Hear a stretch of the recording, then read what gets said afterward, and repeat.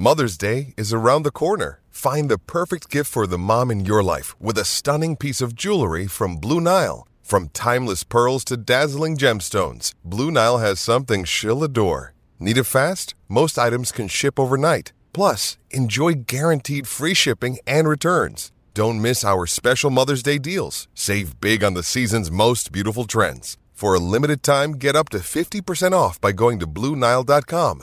That's BlueNile.com. When you need mealtime inspiration, it's worth shopping Kroger, where you'll find over 30,000 mouth-watering choices that excite your inner foodie. And no matter what tasty choice you make, you'll enjoy our everyday low prices, plus extra ways to save, like digital coupons worth over $600 each week. You can also save up to $1 off per gallon at the pump with fuel points. More savings and more inspiring flavors make shopping Kroger worth it every time. Kroger, fresh for everyone. Fuel restrictions apply. Welcome in Rose City to Soccer Made in Portland. Ryan Clark here with Chris Reifer on this Thursday, September 21st, 2023. It is a slightly cooler day than the day before. The days are getting cooler as fall beckons. Fat times. It is fat Rose times. City. Yeah, it is. It is phenomenal. This is the best time of year, folks. Yeah, it is. This is what we live for right here is the September, October range. That's right. Of weather in this city.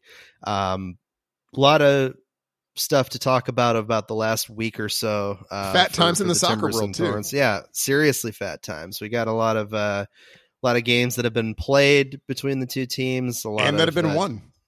Yeah, that have all been won yeah. in the time since we last recorded. The Timbers with 2 wins in Austin and at home last night. Obviously a big win for them against San Jose, one that, propelled them to a point of having won 4 of 6 under Miles Joseph, 4-1-1 under his leadership, and frankly, just looking like a completely different team.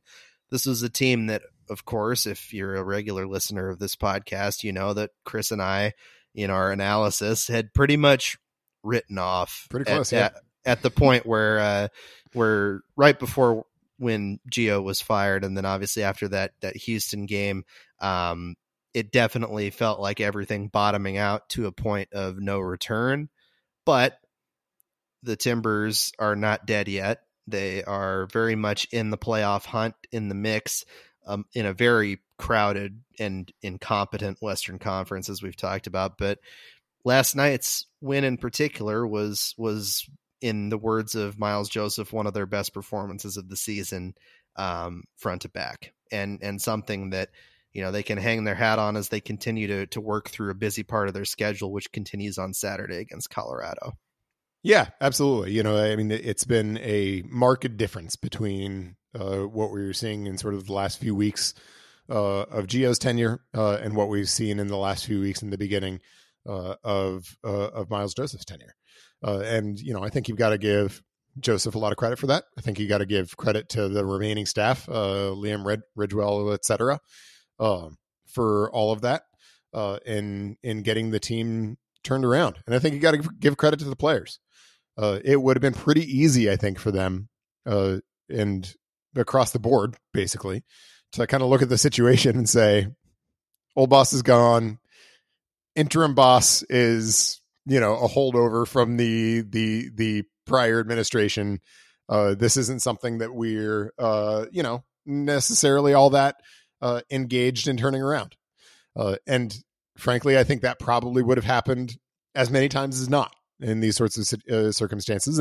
And to their credit, that's been the reaction has been the exact opposite. They really seem to have rallied around each other and rallied around Joseph and the coaching staff.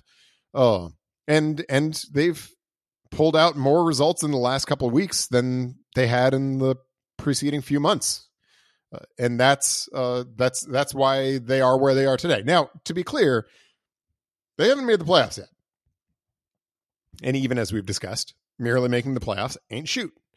But, they still very much stand on a knife's edge in terms of just sort of doing the bare minimum of getting into the postseason. And you know, I mean, they've had a little bit of a soft spot in their schedule the last couple of games. Austin's not a team that's playing well. San Jose also isn't playing well. Colorado hasn't played well in 2 years.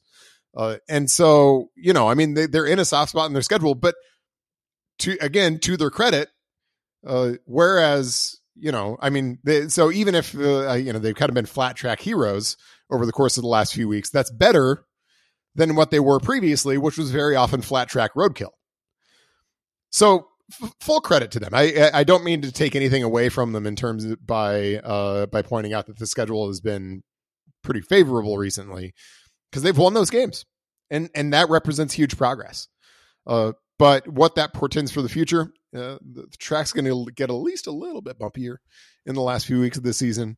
I think it very much remains to be determined. And so it's time to start popping corks.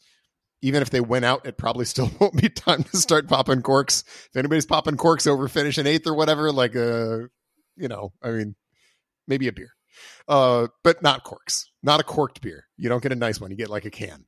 But you know, I think it's progress, and it'll be interesting to see where they go from here. I don't think I've ever seen a beer that has a cork in it. I know that really? there are. Oh, you got to shop around. Is there beer that is corked? Absolutely. Or is it? I mean, it's like traditionally capped. Yeah. In my experience. Yeah, there are lots of sort of premium craft beers that are corked. Wow. I guess, you know, my experience with corks extends only to the point of wine, you know, as a major wine person. Whole new world of corkage out there that you are unfamiliar with, apparently. My God. More corks. As if I needed that in my life. But they don't get those beers even if they make the playoffs. That's true. They get I can't remember what the league, like Heineken or whatever. They get a Heineken. I'm not a huge fan of Heineken. I'm not either, but that's what they get. No, but that's what 8th place gets. 8th place gets you a Heineken. If you want something with a cork, you get in the top 5. That's how it goes. It's like, it's a beer. Yeah. But no, I agree with you. I think that, you know, they would like to get into the postseason, but I don't think they'd be satisfied by just getting in either. You know, I think that it would be a great achievement for Miles Joseph to get them in, period, given where they were, given how deep the bottom got after that Houston game. You know, it's a lot of guys playing for their jobs. It's, you know, Miles Joseph coaching for potentially being one of the major candidates. I think that he's shown that he should at the very least be given strong consideration based on the team's performance and his sort of tactical knowledge that has been on display in these games. You know, one of the great criticisms I think of Gio, especially in the last couple of years, was sort of the rigidness and the team's inability to sort of adapt, whether in game or over a stretch of games. Right.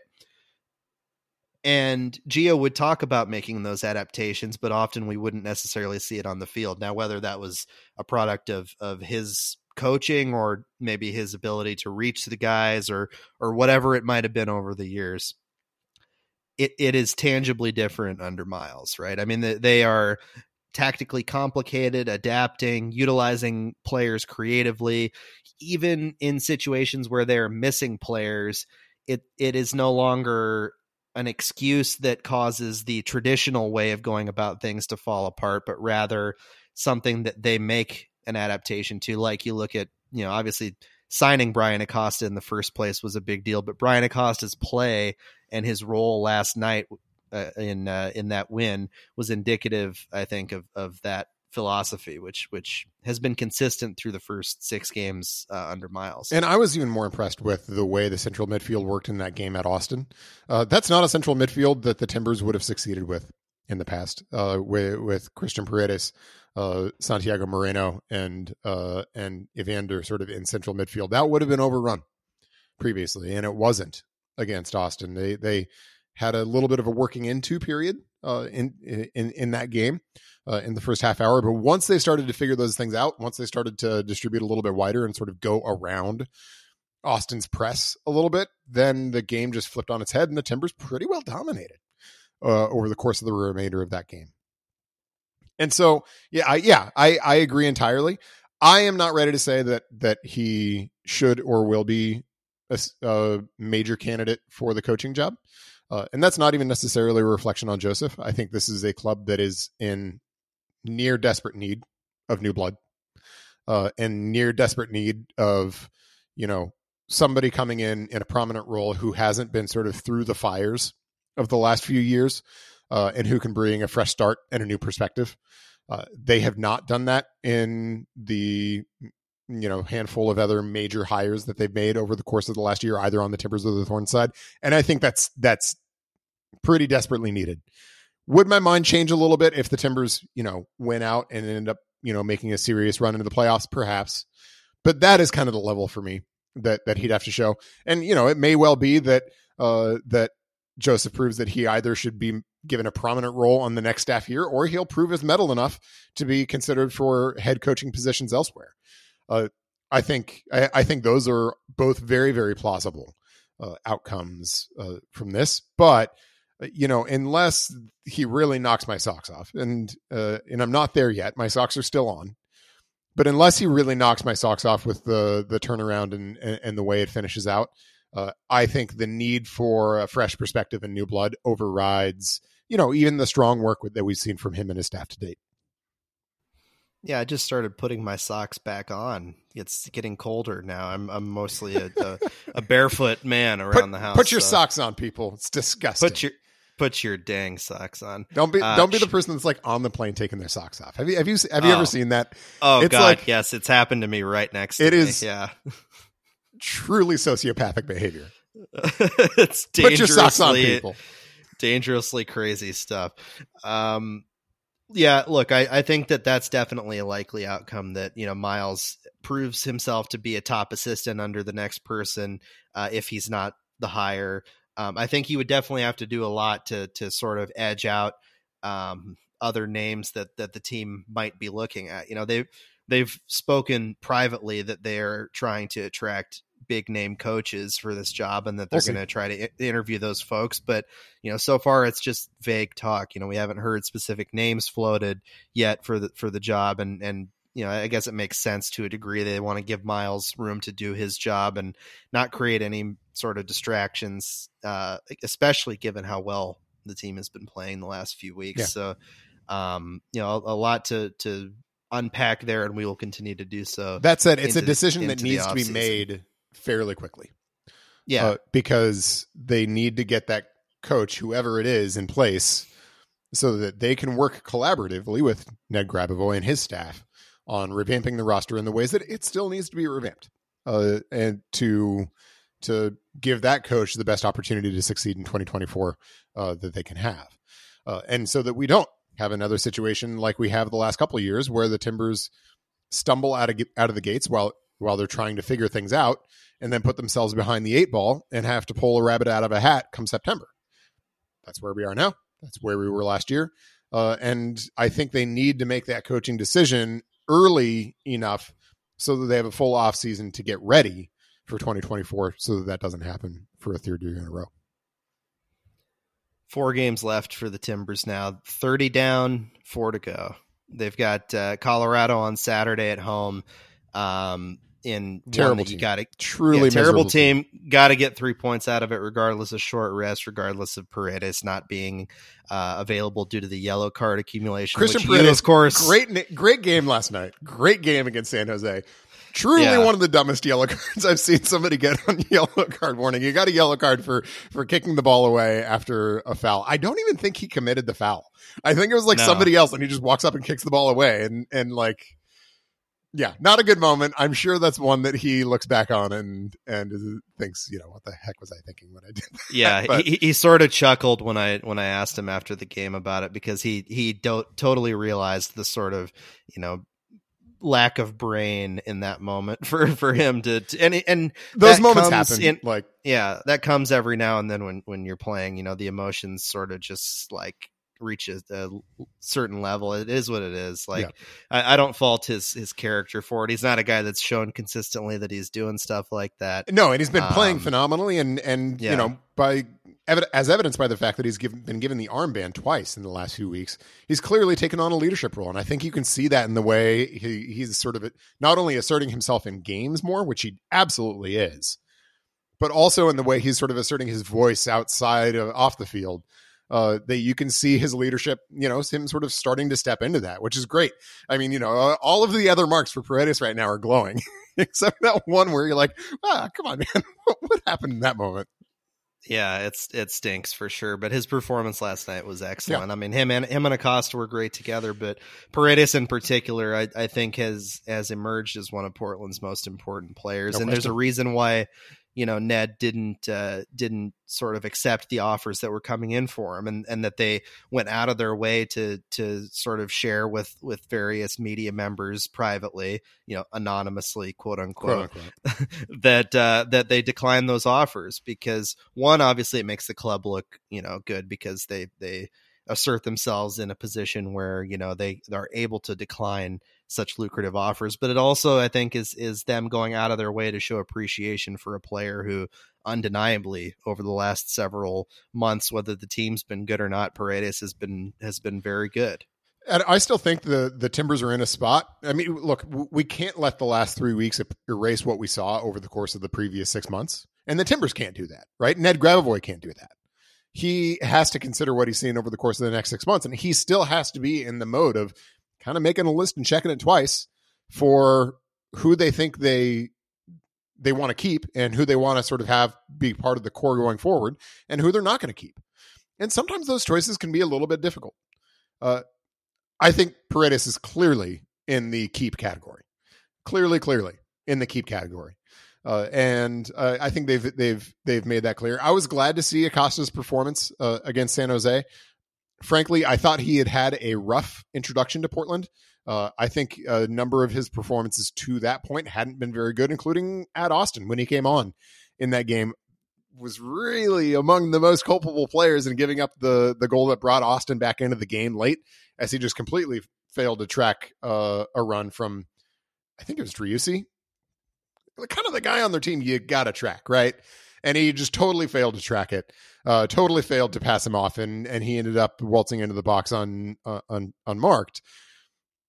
And so to this point, I had been a little bit skeptical, maybe even quite a bit skeptical of Brian Acosta and his ability to, be anything more than a guy who's going to fill a hole here and there.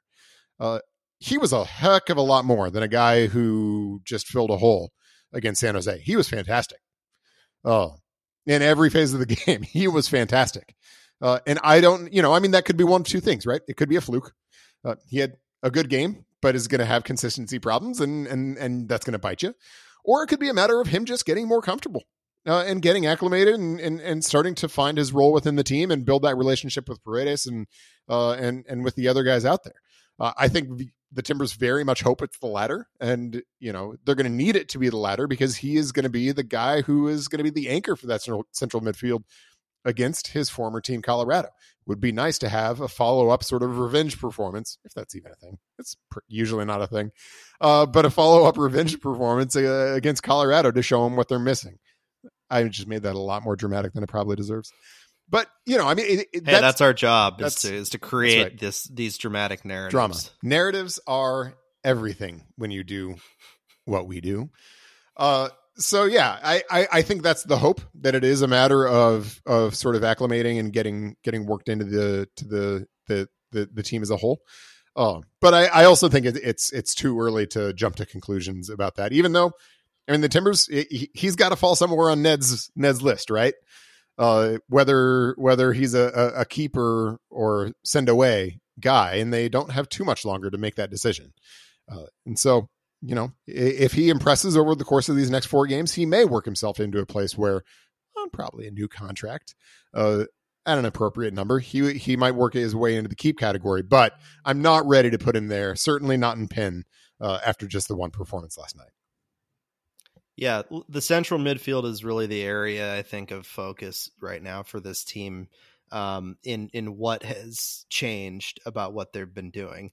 I think Felipe Mora's play has been great up top. I think that the back line has solidified in a way that, you can rely firmly on guys like Zach and Dario back there. Claudio Bravo, I think, has played better lately, but really the central midfield and how those players are being played and where they're being played is crucial. And Evander, I think, is among that new guy, that stuff. Yeah. Like new legitimately player in the last few weeks.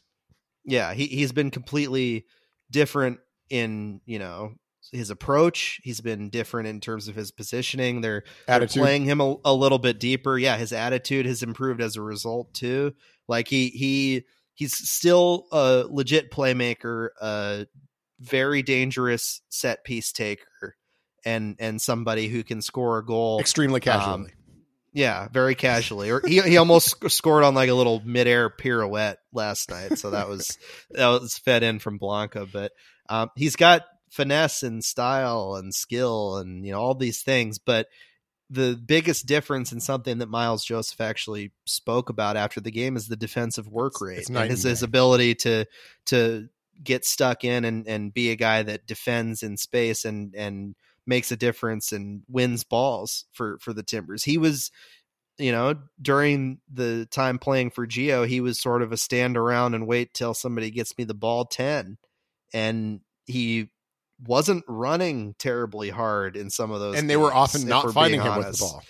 Yeah. And they weren't finding him because like structurally they just weren't able to build out of the back the way that they have been in these last few games. And so he's a different player. And this is, I think, the ideal usage of Evander and his skill set. Now, that does present problems for you down the line, questions about, if you retain people like Eric Williamson or not, others who play his position that might make things a little crowded, who have similar, skill sets. They might not be the same players, but, you have to keep that in mind. And so then now are you starting to look at more of a true 10, or are you going to sort of shift Santi into that role as he has, not so quietly desired over the last several weeks? Like the moving parts are interesting in more ways than just like who's going to be back and who isn't. That's obviously going to be a big part of the offseason, who they add, who they subtract from the team. But how guys are shifting around within the prism of the team is compelling. Yeah, absolutely. I think this is sort of just one of the rules of good soccer teams. It is extremely rare to find a good soccer team at the MLS level or any level higher that doesn't have a good central midfield. It's just kind of one of those things that you can't hide. If you have weakness in central midfield, you're just going to get eaten alive. And there have been times this year where the Timbers just weren't right in central midfield. I think the balance was all wrong early in the season when they were putting Diego Chara on an island and they had Williamson and Evander running together before Williamson got hurt. I think things were helped at times when Paredes was paired with Chara, but they still had issues sort of at that number 10 spot and figuring out how they were going to use it, how high that third central midfielder was going to play relative to the wingers and the number 9, and how they're going to defend with that third central midfielder. And I think it's just looked just visually so much better to me in the last few weeks, in the way Joseph's been doing that. And largely they've gone to exactly what you described, bringing all three of the central midfielders underneath the wingers, playing more of a true 4-3-3. Whereas I think the Timbers sort of flirted with things that were 4-2-3-1 and even at times 4-4-2 based under Gio. I think it's been more of a true 4-3-3, and I think it's really worked. Now, there are issues with defending in a 4-3-3, especially. The Timbers have been benefited greatly over the course of the last few weeks by the fact that their wingers have still been pretty well stuck in defensively, especially when their side fullback for the opponent has been pushing on. And they've gotten that work out of Santi Moreno and Dairon Asprilla and Jimmy Chara and all those guys, which you really need. Because if you don't have that, the 4-3-3 and especially the central midfield really quickly turns into sort of an unbalanced defensive set that is pretty easy to overload. And they've done a good job of managing those situations and making the rotations and having the buy-in from their wingers to defend when they need to cover up those sort of just fundamental inherent frailties in the 4-3-3. But there's going to be a big question about how to do it against Colorado, right? You've got to figure that it's going to be that they're going to play Acosta at the 6, and then I think it's likely to be Jimmy Chara and Santi Moreno joining him in central midfield would be my guess. And, you know, I mean, look, there's not a ton of defense in that. Certainly Acosta is capable, at least at times. We'll see how often those times are, of being that defensive presence. But between Moreno and Jimmy Chara, those aren't guys who traditionally have defended a ton. Certainly not nearly as much as somebody like Paredes would. And so whether they're going to be able to keep that balance in the game against Colorado is a question. Whether it's going to matter because Colorado is incompetent is another question. And, you know, I mean, those are sort of the questions moving forward. But I've been impressed with the way that central midfield unit has operated over the course of the last few weeks under Miles Joseph. And I think that's a huge part of why they've been harder to break down. I think that's a huge part of why they've been able to spark a few more of those counter-attacking situations, and they've been able to solve some of those problems mid-game. A lot of times when you're solving problems, it's because of intelligence in your central midfield.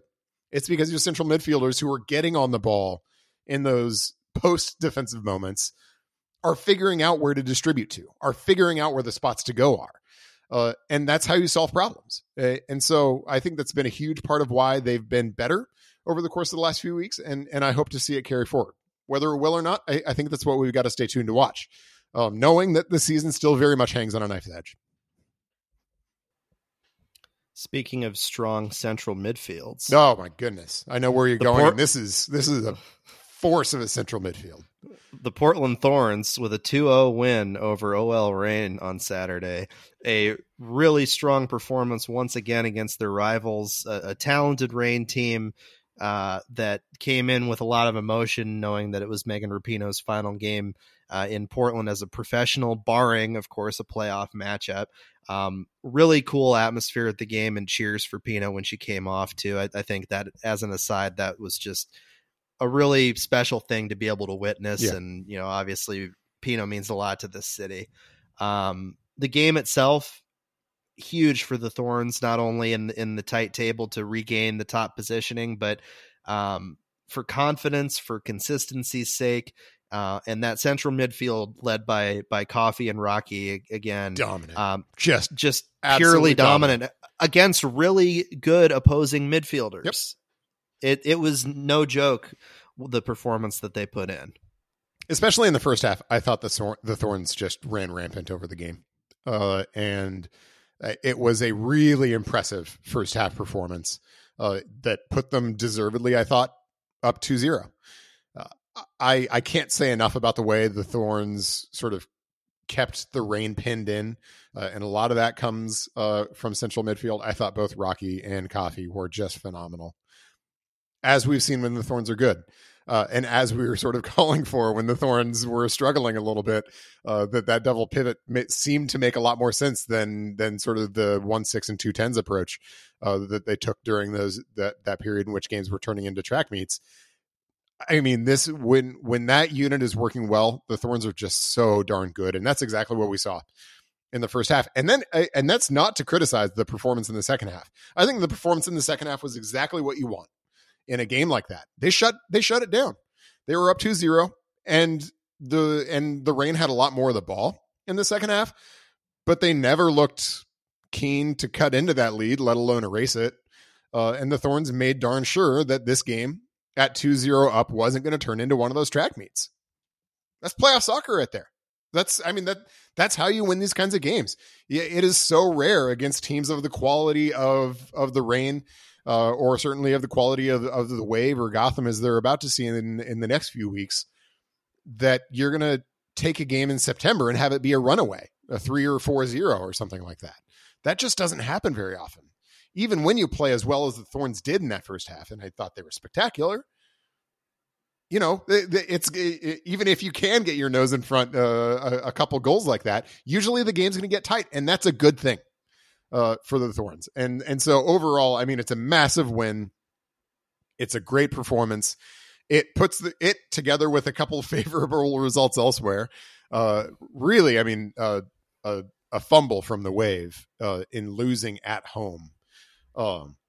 You know, those were huge points dropped by San Diego that have now, you know, combined with the Thorns' excellent performance and result against the Reign, make it so that if the Thorns win their next 2 at home, which don't get me wrong, don't think for one second I'm saying that's going to be easy. That's going to be hard.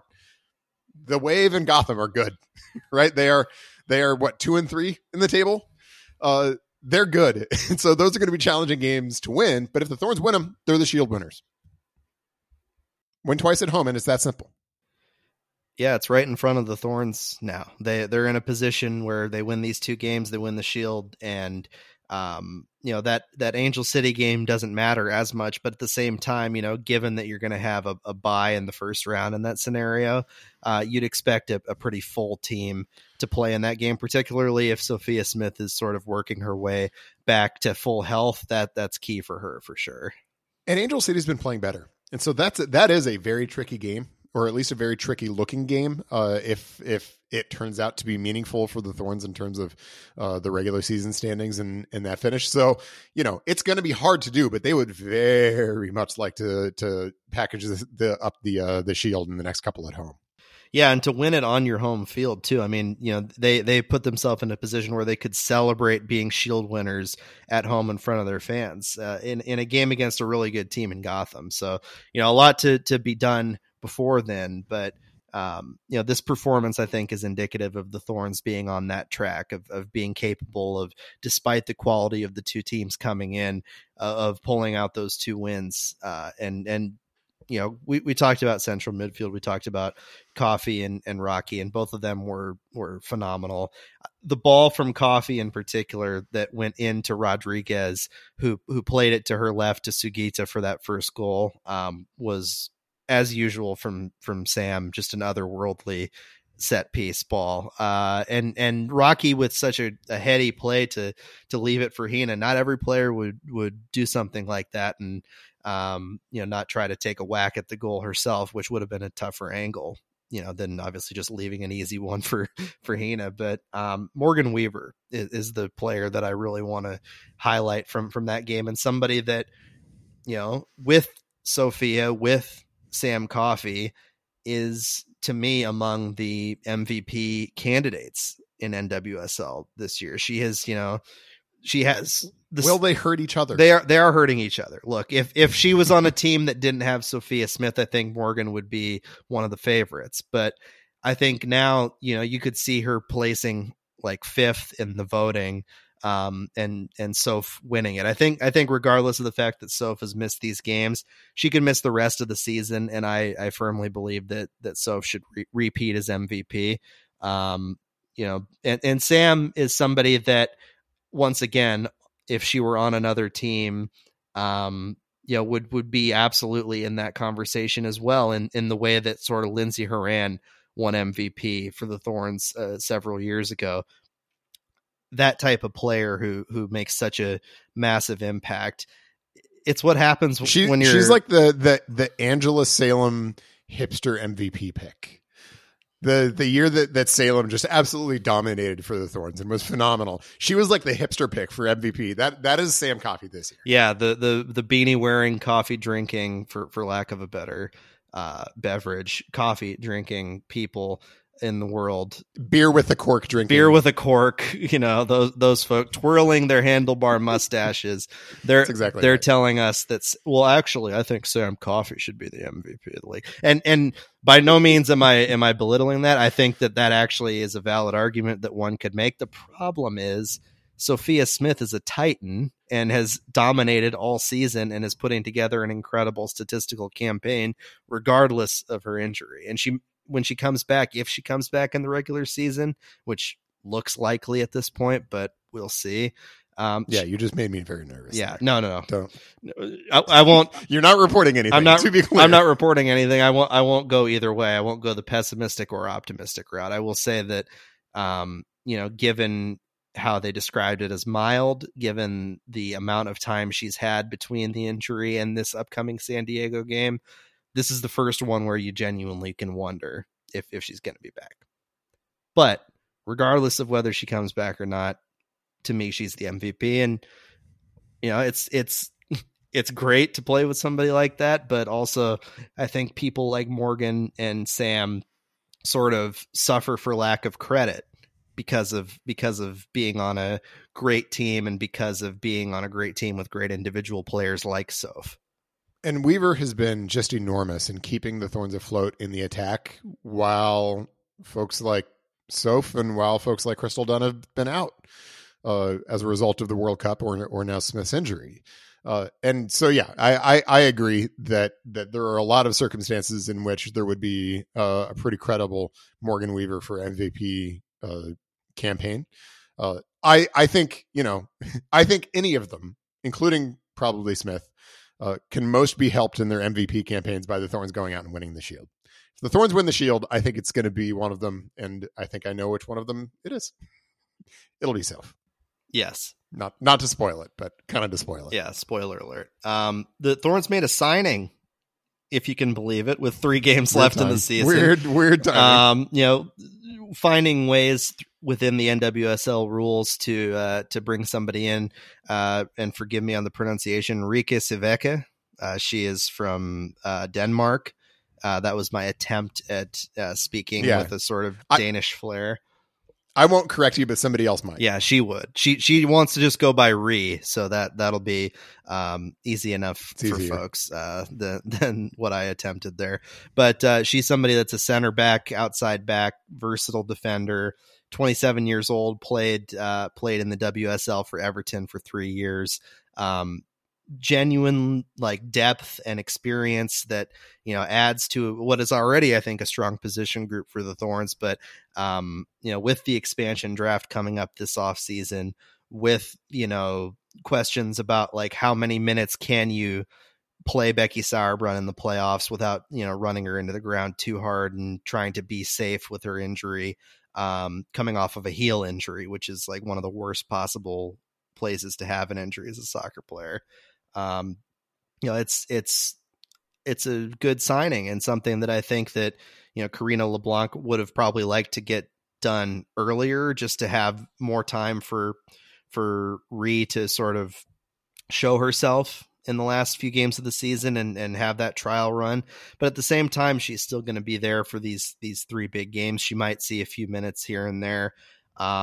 And she's an insurance policy in a lot of ways too. And it ties directly into that expansion draft where the Thorns, as talented and deep as they are, they can only protect 9 players. And you got to think, given the talent and depth of this Thorns team, a lot of these players who are not protected are going to be poached inevitably, whether it's, older, more experienced and veteran players that are they can only names. lose 1, right? I don't remember. In the expansion draft, is it 1 or 2? It may be multiple.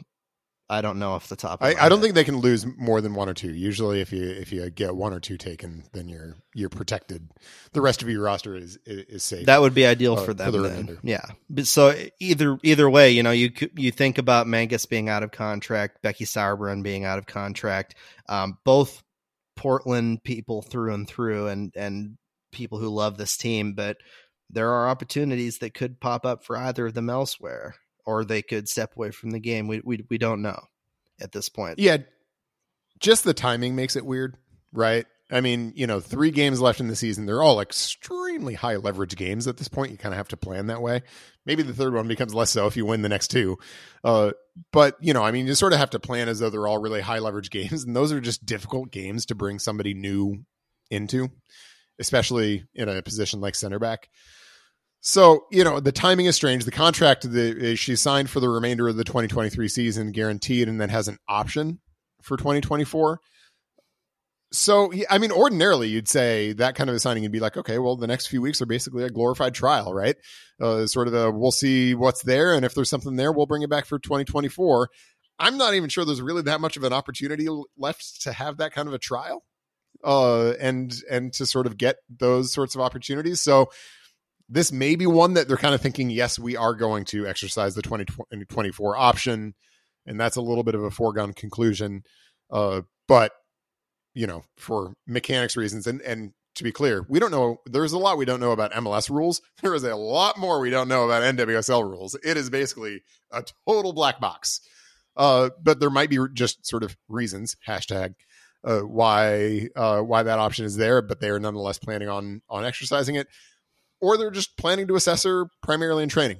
But it's strange timing. It's extremely late in the season to make this kind of a signing, which, you would ordinarily expect to be, if not a starter, a rotation player, just given her international pedigree and experience in really credible leagues abroad. But there's just not a lot of time to bring a player like that in. So we'll see how it ends up playing out. But it's a little bit of a head scratcher in terms of when it's happened. There's a lot of things that go into, finalizing these type of deals. You think about what happened with the Timbers last year with Juan David Mosquera, somebody that came in pretty much at the tail end of the year. And, he showed himself to be a really talented and important player that this year has been great for them. Different sort of player. Obviously, he was really young when he came to the Timbers. Ree is sort of a veteran player that you're kicking the tires on after several strong years in the WSL. For those who are curious, I guess, about how the rules apply in terms of the signing, I was actually able to figure out what the rule was that allowed for this to happen. Yes, I am here for NWSL rules content. Despite the lack of transparency that exists with the NWSL with regard to so many rules and policies, the one that applies here, and the reason why Karina LeBlanc and company were able to do this, was that she was out of contract from Everton during the most recent transfer window, which ended obviously weeks ago.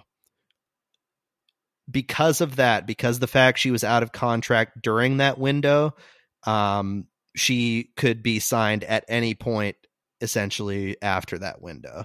And the signing didn't get across the finish line until basically now. They had been working on it obviously for a while, but there are things that go into it, the negotiation with agents, the travel and the visa system, the archaic American immigration system that is always creating hurdles for people. There's a lot of factors there. And it sucks that obviously she wasn't able to be here earlier in the season to have a longer trial run, but she's here and she's somebody that adds depth and a sort of insurance for this postseason run. And from what I've heard, she is in love with sort of the Thorns organization and what they represent for women's football sort of on a global stage. Like, she came to the game against OL Reign and watched it from, I believe, a box seat and was blown away because obviously there were 25,000 people here and it was an amazing atmosphere. But, that even in the WSL, a lot of times they aren't necessarily getting those type of atmospheres and sort of feelings around the clubs. But she was enamored with it. And I think people like that who can maybe factor into the long term as sort of culture fits, that's a big deal for the Thorns, regardless of how it sort of shakes out in terms of personnel. Yeah, and hopefully she sort of steps right in and is able to make an impact, at least demonstrate through training or otherwise that she's going to have a place in the team going forward. I think that's the hope. I think just from the outside, it's a little bit difficult to know sort of what to expect.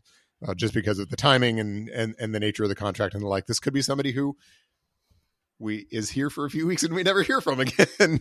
Or she could become somebody who's a mainstay and is here for quite a while and could be a central part of the 2024 Thorns. Who's to say?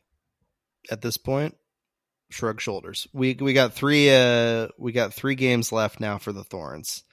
This game against San Diego on the 30th, the game at home against Gotham 1 week later, and then on the road at Angel City 8 days after that on October 15th. Then it's playoff time, baby. Then in all likelihood, the Thorns will have a home game to essentially get into the championship. But given how tight everything is, nothing is set in stone yet. Obviously, things going the opposite direction mean a far more difficult path for the Thorns to repeating as champions. The window for building the dynasty is something that we have sort of talked about before. I think it may be more limited in certain respects in the short term than folks might think, given the dominance on the field the Thorns have experienced, because they're in this coming off season could be a number of changes and potential retirements or departures or whatever that, change the sort of veteran nucleus of this team. You think about players like Menges and Sauerbrunn being out of contract. Now, I'm not saying necessarily that, I've heard one way or the other that they're, going to be shipping off, but, Crystal Dunn is out of contract too. There's veteran players on this team who, Christine Sinclair, she has not announced her retirement, but I would think that she's probably got one more year with the Thorns, barring any sort of surprise there. And I'd be shocked if she went to play for another club in her career. But you have this young core, you have this, incredibly talented young core in Sophia Smith, Sam Coffey, Morgan Weaver, and the like. Bella Bixby factoring into that mix as well. That to me are the no doubters when it comes to protection in the expansion draft, as we talked a little bit about off air.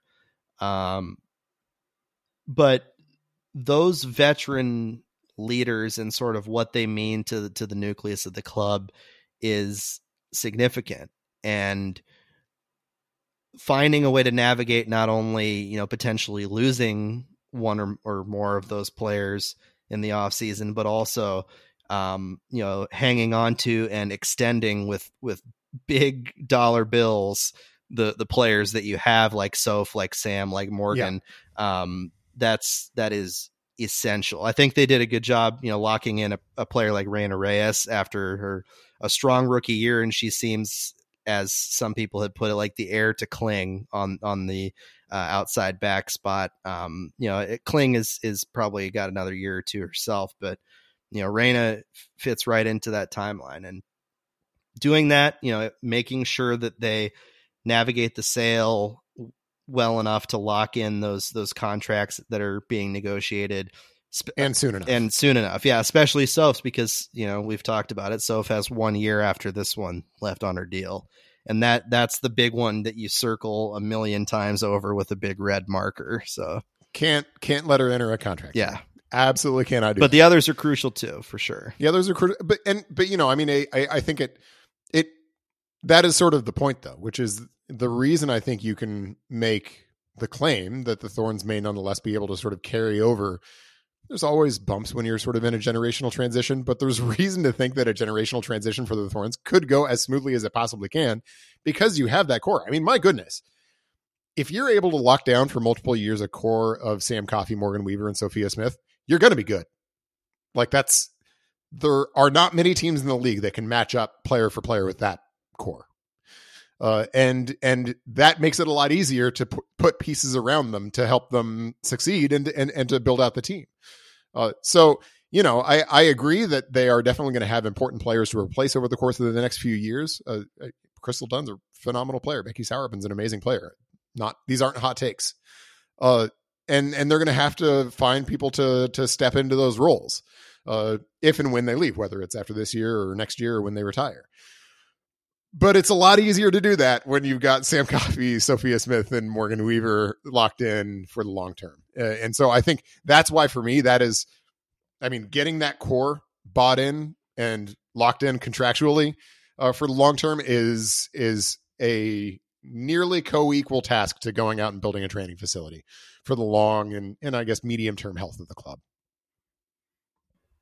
Right. And the sale is something that, obviously lingers in the back of everything, right? And is expected to be not even in the back. It's like in the front of everything. Yeah. It's when a lot of people who pay attention to the Thorns casually on the outside think of the Thorns, they're thinking about the sale right now, right? They, other NWSL fans who are not necessarily watching every Thorns game, but might be keeping up casually. That's probably one of their first questions. And at this point, we are where Jessica Berman said we were about a week or two ago. And that is that, it's expected to be completed by the end of the year. We don't know the name or names of the principal owners or ownership groups.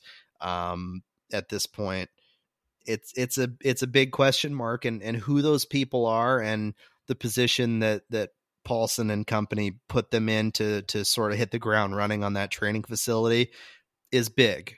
But the personnel thing is just as big as you said, locking those players in and building what Karina LeBlanc has talked about as a global brand, as the epitome of what women's football should be on a global stage, competing with great clubs around the world. It's here for the taking. Absolutely. Yep. Despite all of the BS that the players have had to go through over the last couple of years, having to answer for all of these things that were not their fault and endure the stress of dealing with all of those issues and power through and experience loss and heartbreak and the pains of, you know, trying to establish yourself in this way. There is greatness to be had here. And that's, I think, a really exciting thing for fans to watch, but it's a fraught thing too. And it's possible for those things to not go that way. So you have to sort of appreciate them as they come, and just sort of, you know, clench your fists and hope that everything, if you're a fan, hope that everything works out. And in many ways, the ownership transition is going to be kind of the mystery first domino that's going to determine how everything else falls from there. That includes all the questions that go into that, right? When, who, how much are they going to invest in the team? It involves all of those things. And we don't have answers to any of them. And so as we look at these pressing issues around the club, including locking in this core of players and building out a training facility and managing this generational transition that is unavoidable, regardless of whether they re-sign some of those players to new contracts for next year. It's just going to happen the next year or two as a matter of time.